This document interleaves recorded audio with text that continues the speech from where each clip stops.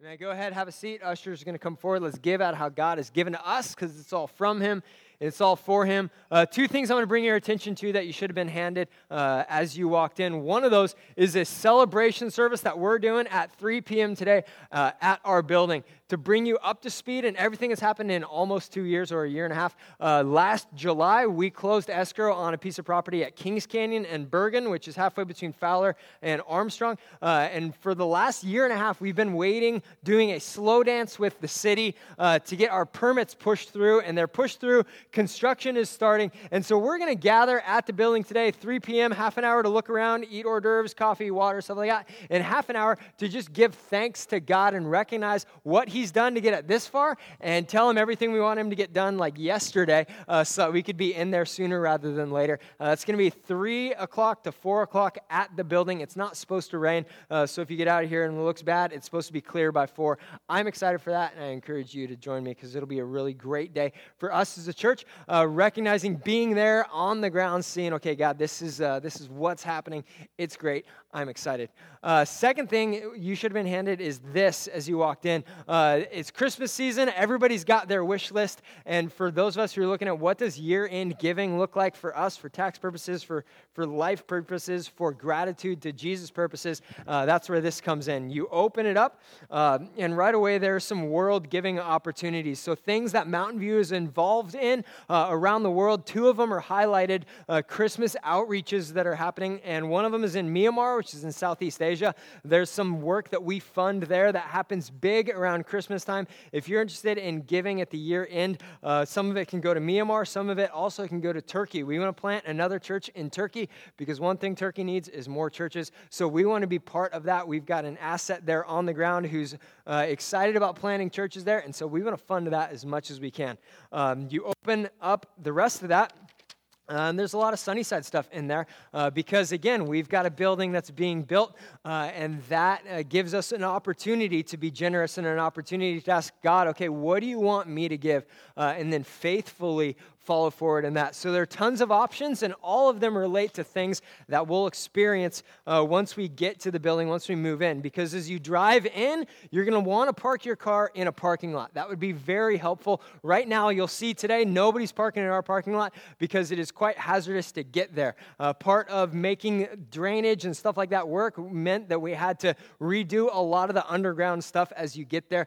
So it's a little bit bumpy getting into the parking lot, and once we get there, we're going to want to fix a lot of it. We need to expand it greatly to fit fire code and also to fit us code because the amount of parking spots that are already there will be filled with just the people who volunteer before first service starts. So even before we start, we are already at max capacity for the parking lot, so we're going to increase that in big ways, and that's going to cost money. So if you're thinking, man, I would love to have a parking spot, you can buy your own parking spot. It won't put a sign up or anything like that, but it'll go towards the 94 parking spots that are going to be in there once it's up to code, once it's done. Or if you're thinking, man, I'd love to buy all of the 103 parking stalls, there's an option for that in there also. So you park, you walk in, and as soon as you get in there, you'd love to have a place like out there with the weird mural around the wall of stuff to like, okay, this is what it is to be at Mountain View Sunnyside. You'd love to be welcomed in a welcoming entryway. That doesn't exist right now whatsoever. It is a huge mud pit hole in the ground because it's going to get built. And you can say, okay, I want to give towards that. I love places that are welcoming. I want to give towards that. And so there's an option there to give toward the entryway. You walk in, worship team's playing. You're thinking, man, I've been standing all day. I would love to sit. We have no chairs, okay? And nobody wants to sit on concrete because that's not nearly as much fun as sitting in a chair. And so you can say, I'm going to buy my chair. So there's an option to buy your chair there. You give money, we will buy a chair, and you can look at one of the chairs out there and say, man, that is mine. If financial reality is different for you and you want to buy all 300 chairs, there's an option there where you can buy 300 chairs. So the worship team's playing, you're thinking, man, this is a really cool song. Love to know what the words are because I don't know the words. One of the things that we're going to have to do is put in a whole new audio-visual system with speakers, with lights, with screens that will display everything, and so you can give towards that. And if you're like me and you've got kids who love to run around and don't like to sit still, you'd love to be able to take them to a kids ministry building that is well put together, that's well furnished and stuff like that. And so you can buy books and toys for the kids is one option, or if you want to furnish the whole kids ministry option or whole kids ministry area, there's some other options for that. There's tons of things in here that have a very wide range of financial aptitude or financial, I can get this done. And I don't think anyone here needs to fill every single one. What I want us to do in this is to take this, look at an opportunity to be generous as the year ends to your local church or to God's church globally, and just ask God the question, okay, Lord, of all these things, what do you want me to give towards? How much do you want me to give? Because God knows your situation. One of the things we're going to look at today is that God knows each and every one of us and knows our books way better than we do. And he also wants to stretch us in the area of generosity. So if we ask him, God, what do you want me to give towards this year? What do you want my difference, my impact in this to look like? He's going to give us a number that is absolutely perfect for us. And then our job is to walk through that, follow that through faithfully, give what God has called us to give, move stuff around where he needs to move stuff around or where we need to move stuff around, and then see God provide for us more than we could ever ask or imagine. So that's here. This is stuff that we're giving to toward the end or before the end of the year, before December 31st. And what I want to say very clearly, very publicly as we talk about this, and as we talk about all of construction in general, as we move in and spend money and all that stuff, is if you have any questions, talk to me. Sunday morning, you know I'm running around crazy, but if you've got questions, let me know. I want to talk to you. If it's not on Sunday morning, we will call, we will have coffee, we will talk. One thing I want to be totally transparent, and one thing I want to be as we spend lots of money and move into the building is 1,000,000% transparent. If I don't know the answer, I will tell you that. I don't make stuff up. I will tell you I don't know, and then I'll figure it out or loop you in on the conversation of the person from whom I am figuring it out, and we'll get from there. So that's my piece. Let's be a church that asks Jesus, okay, what do you want us to give this year? What do you want us to give as we look at the new buildings, we look toward moving in and see God work in us and stretch us even around our finances at the end of the year. So that's that. Everybody realizes, everybody knows, you can see the stuff around here. It is Christmas time. We're going to start a series looking at 5 songs in the book of Luke that get our hearts ready for Christmas. Because there's preparation that happens for Christmas like no other holiday, and it starts early. It starts really early. In my mind, and I've got to back up on this to make sure that this doesn't happen to our kids, is in my mind, Christmas should begin around December 16th, all right? No tree, no lights, no songs, no mall with Santa in it and stuff like that. Nothing before December 16th. And the reason that I say this is college, all right? College is the reason that I am Grinch on patrol, no trees up until December 16th, because, and some of you are in the middle of this reality, you come back from Thanksgiving. And it is not Christmas season, all right? You're full of turkey. You've just watched 29 hours of football, praise be to God. You come back, and what you're faced with in the middle of your face is finals. That is an unacceptable F word that should never be audio. Like, it's just bad. You come back from finals, and everybody's singing, it's beginning to look a lot like I'm going to fail all of my classes, and this whole part of life is over because finals are about to happen. I remember my freshman year of doing poorly in college. I came back from Thanksgiving. My roommate and I, we are full on asleep. It is December 1st at 6 a.m. in the morning, which if you're a college kid, you know that time does not exist. 6 a.m. doesn't happen unless you're still up. And the phone rings. It was a landline that was plugged into the wall. You can't silence it or put it on Do Not Disturb like we can with our cell phones now. And it rang 4 times because nobody's getting up to answer a phone call at 6 a.m. in the morning. And we used to have these things. They're called answering machines. They sit on top of a desk. And instead of just recording your mail digitally, they record it and blast it through a speaker. So we got to hear my roommate's mom singing Christmas carols to us at 6 a.m. on December 1st. That's not of God, in my opinion. In her mind, it was totally time for Christmas. And me, I'm like, no, not at all. So we get married, Anna and I, after a while. We have kids. And this December 16th thing no longer exists. It can't happen for us. She is day after Christmas, or day after Thanksgiving. That has put everything up. And I'm like, bah humbug. But I also like to be happy. So I got to change. I got to make some changes. We're looking at our calendar this year, and I knew that we were going to get back from seeing our churches in Germany on the day after Christmas or day after Thanksgiving, and nobody wants to fly in, land, deal with lost luggage, get home at 9 p.m. after waking up at like 1 a.m. if you work all the time, changes and stuff like that up, and then set up Christmas. So I'm looking at our calendar, and I realize, to much pain of myself, the only day, the best day for us to set up Christmas is going to be November 18th. To set up Christmas on November 18th, that's like a full-on month behind what I feel like is acceptable. And so I am literally sweating as I put up the Christmas tree in shorts and a t-shirt. That's not what God had in mind. He was like, let's make trees, let's make it cold, let's make you set them up. And I'm like, no, this is bad. But the thing is it gets us ready for Christmas. Anna came home, she saw the tree, she's happy. We let the kids decorate it, and the thing about the kids decorating it is they only decorate what they can see. So if you look at our tree right now, there's a stripe down the middle of decorations, and that is all. There's nothing around the sides, there's nothing up very high. It's right down the middle because that's what they see, that's what they care about. The stuff that we're looking at for the next few weeks is getting our hearts ready for Christmas. More than a tree, more than gifts, more than stuff on the wall. It is getting our hearts ready for Christmas. And the first one of these that we're going to look at is from Mary. Mary embodies what I think so many people in our church are living through this year, and that is when you're going through life and the bottom drops out. Bottom drops out. And you're left in a new place, in a new phase of life, having to put everything back together. I've been with you 2 years, 4 months, conveniently 2 days. Thank you to August 1st to December 8th. That's really easy. Or August 6th to December 8th. That's really easy math. And from the conversations with you, from the stuff that Anna and I and our pastoral team have walked through, I feel like more people are carrying more hurt right now than at any other point in the last 2 years, 4 months, and 2 days.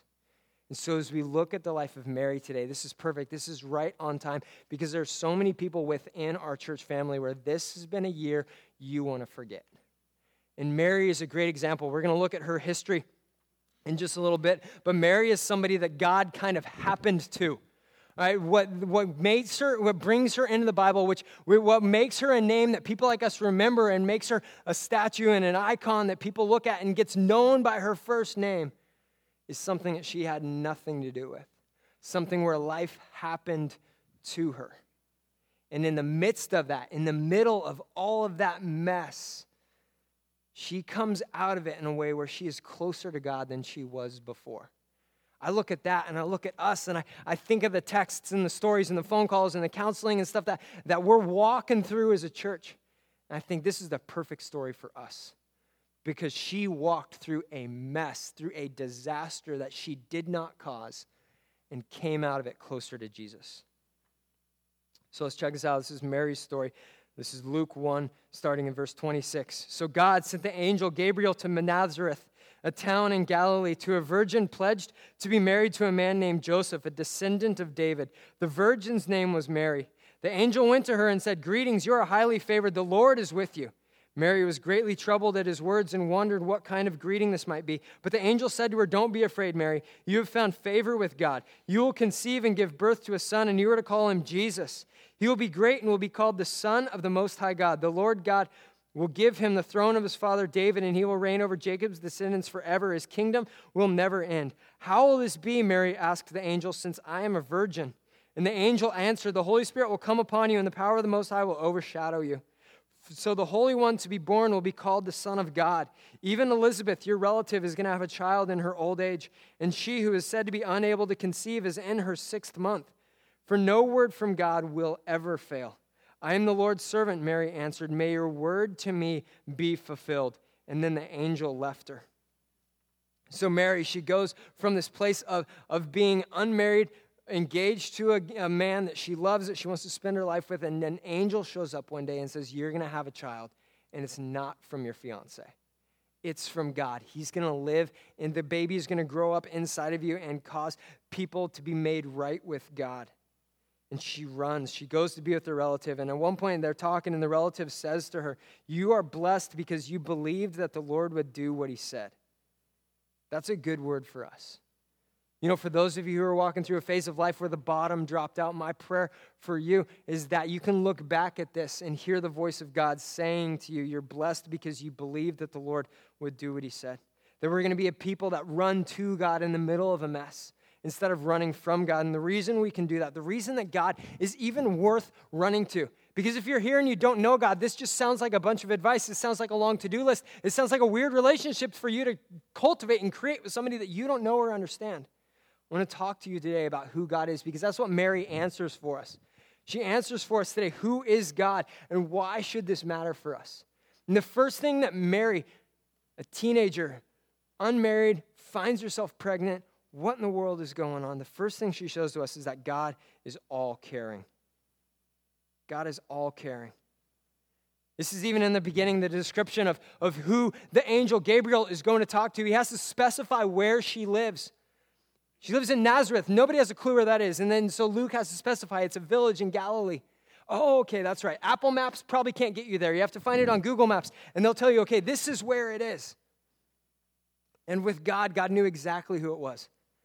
God knew exactly who he was talking to. He knew exactly who he was dealing with. Because one thing about Christmas, one thing about God, is that the greatness of God isn't displayed in his isolation from us, of his distance from us, of God is way over here, God does things this way, and then we're over here and we're stuck trying to find our way to God. No, that's not the greatness of God.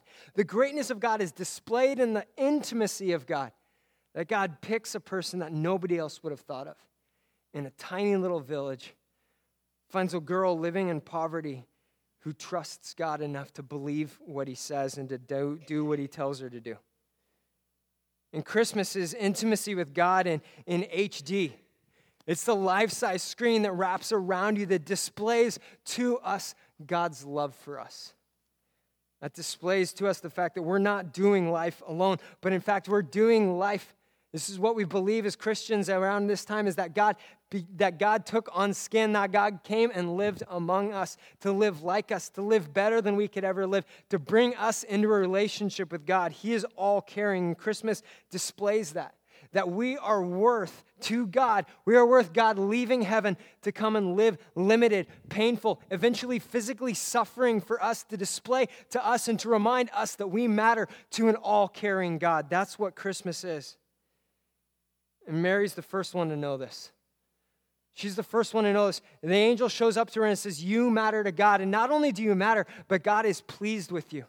He's encouraging her. He's affirming her even before she has any idea of what God is about to do through her or about to say to her. He's reminding her, you matter. And God looks at each of us the same way. He sees the year that we've brought in here. He sees the things that we've tried to run through, tried to run from, tried to get through by the skin of our teeth, and he says, I see you, you matter, and I can work in you this year. Mary's the first one to know that, the intimate love of God, and she's also the first one to know the pain involved in following Jesus, because for her, this angel showing up saying everything is about to change because you're going to have a baby. For some of you, that's great news. For some of you, that's what you've been praying for. But in her reality, she's not married, and in her culture, that relationship is going to end and her life could end. For her, this is bad news, or it could be bad news, but it doesn't stay bad news. It doesn't stay scary news because God cares about you. And at one point, Mary erupts in a song, and that's what we're going to look at today. And she displays to us, she passes on to us two things that get our hearts ready for Christmas. As we look at the gifts, as we look at the trees, we look at the decorations, we look at a culture whose hearts are turned a little bit more to God than they usually are, because Christmas is the story of God becoming human to live like us and bring us to him. Mary reminds us that God cares about us.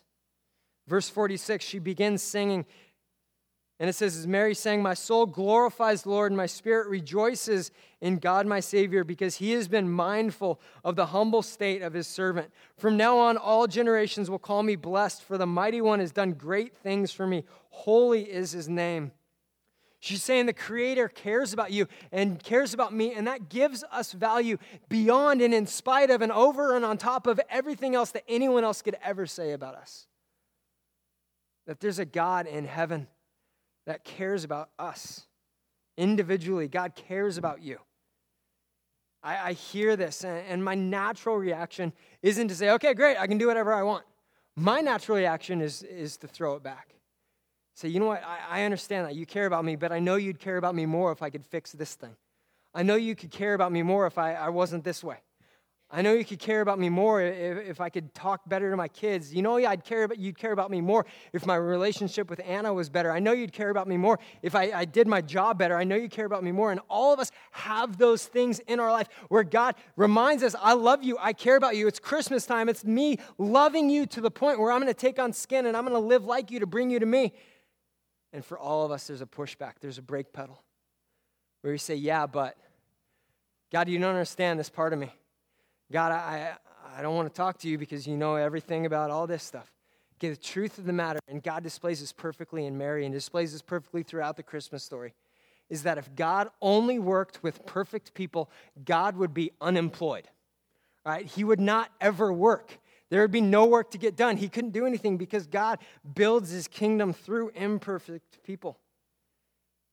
So if he's going to do that, Christmas shows us as God builds life and builds a story and builds a mission to bring people like us to him, that we matter to God, that you individually matter to God. God is all caring, and he zooms in on you and shows you that specifically because God cares about you.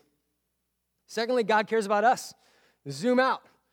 Goes from individuals to now a whole globe that God wants to bring to himself. 2,000 years before God began making promises to Mary, God made promises to a guy named Abraham, who he and his wife had long since given up on having kids. And in that day, there weren't just non-kid people. It was a sign of distance from God. It was a sign that you had done something wrong. So he and his wife carried this with them every single day. And God shows up one day, and he says this to Abraham. It's going to pop on the screen.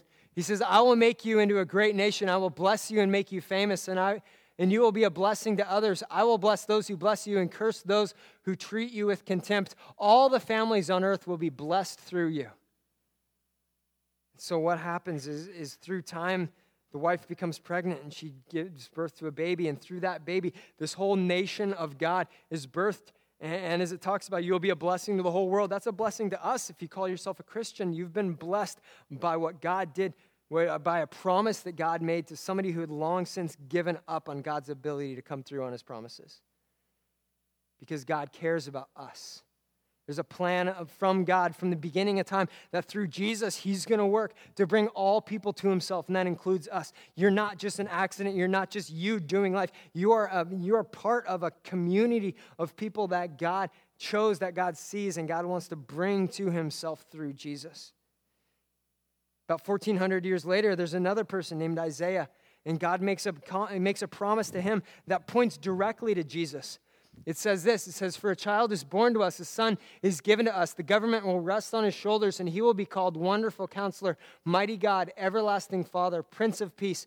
His government and its peace will never end. And Isaiah continues, he will rule with fairness and justice from the throne of his ancestor David for all eternity. The passionate commitment of the Lord of heaven's armies will make this happen. It's God promising through a poor, unwed teenage girl, you can trust me. I'm caring enough to make this stuff happen. I know enough. I am powerful enough. I'm caring enough to hold your life in my hands and carry you through a year you want to forget. And he does that through Mary. He reminds us of that through Mary. Second thing he reminds us of is God is all-powerful. God is all-powerful. I think the phrase that sums this up best is exemplified perfectly in the life of Mary, and it's the fact that the virgin is pregnant. That's Mary's first question. She's like, how can this happen? Because I'm a virgin. This thing hasn't happened in my life yet. And we can zoom out from that and say, you know what, with science and stuff, we can make this happen in a lab. There was no science. God just says, boom, you're going to be pregnant. Conception happens, and Jesus begins to grow inside of his virgin mom. Because God is about this. We look at our lives and you're like, you know what, God, I don't know how you can put X and Y together, how these things in my life will ever make sense again. I think this relationship is gone. I think this part of my life is gone. I think this struggle is just here with me forever. And God says, you know what, I made a virgin pregnant. So you get back to following me and I will figure out your life. I will iron that out. It gives us hope. It gives us hope that through a teenage girl in a know-nothing town and a family living in poverty, God works through her to bring the world to himself. Because he's all-powerful. And within that, God flexes against proud people. God's got this thing with pride. God is running. He is close to people who realize their need for him. And for those of us who say, you know what, I got this, I'm good. God fights against that. Mary sees that. Mary's the perfect one to see that because she has nothing and she looks at God for everything. At the end of it, she says, may your word to me be fulfilled. That's the end of her conversation with the angel. She's like, all right, you're the boss. I look at this and I say, this is going to mess up my whole life. You read this through Mary's eyes, and the angel is saying everything is going to be ruined. Your fiance that you love, gone. Your family, gone. Your city that protects you and feeds you and gives you a place to stay, gone. You will probably die for this. But there's a powerful God at work in the midst of it. There's a powerful God in the midst of it, and that not only saves her life, but through her life brings salvation to the entire world. And so Mary sings, God has performed mighty deeds with his arm. He has scattered those who are proud in their innermost thoughts. He has brought down rulers from their thrones, but has lifted up the humble. He has filled the hungry with good things, but he has sent the rich away empty. Sending the rich away from empty, taking the rulers off their thrones. This isn't something that God does vindictively, but he does it to save us from thinking that we don't need God. He does it to save us from thinking that our lives are self-made, that our security is self-secure, that we're good on our own. We can be our own Savior, that God is good for people with problems. But for me, I'm good. God saves us from that. And sometimes that means that there are little things in our lives that take a ding while God holds us in the palm of his hand, protecting our hearts. He's willing to let us walk through pain. He's willing to let us walk through difficulty. He's willing to let things that we do or things that have been done to us bring us back to the reality that we need God. And if you sit here in this morning, in the middle of a year that you want to forget, where life has happened to you, where somebody else's bad decisions have happened to you, where pain has happened to you, where life sucks right now, that's confirmation for us that we need God. It's confirmation for us that our hearts, it's okay to feel brokenhearted this time of year, because what Christmas is a reminder of our God who is caring for us and our God who is powerful in us to bring us through a bad year, to bring us through a period that we want to forget, for us to come out the other side closer to God. To remind us of our need for our own forgiveness, to remind us of our need for our peace, to remind us of our need for leadership. So if God flexes against proud people, if he fights against proud people, God saves humble people. Mary, a humble girl, she says that God has helped his servant Israel, remembering to be merciful to Abraham and his descendants forever, just as he promised our ancestors.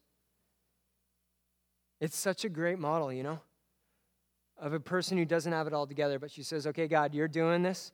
I'm going to follow. This is what you're telling me. I believe it's going to happen.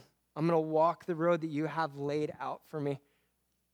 She's going to be faithful to do it. And this serves as an example for us. What's God like? What's the God behind Christmas like? Well, we know that he's caring because he picks out Mary. He notices Mary in the middle of a know-nothing city from a know-nothing family. He notices her and he works through her the same way that he notices us. Knowing our pain, knowing our what we're going through in the middle of a year that we might want to forget. He notices us and carries us through. And as we bring our issues, as God recognizes our issues, as God notices our issues, he also notices that every ounce of reparation, every ounce of restoration and repair, and putting our hearts back together and putting our lives and bodies back together is things that God can do. It's things that God can work in and through and around our lives. And so this Christmas, God invites us to rejoice with him. It's Christmas. It's the season of God putting on skin to remind you of the fact that you matter to God. Not your best self, not one day self, but today self.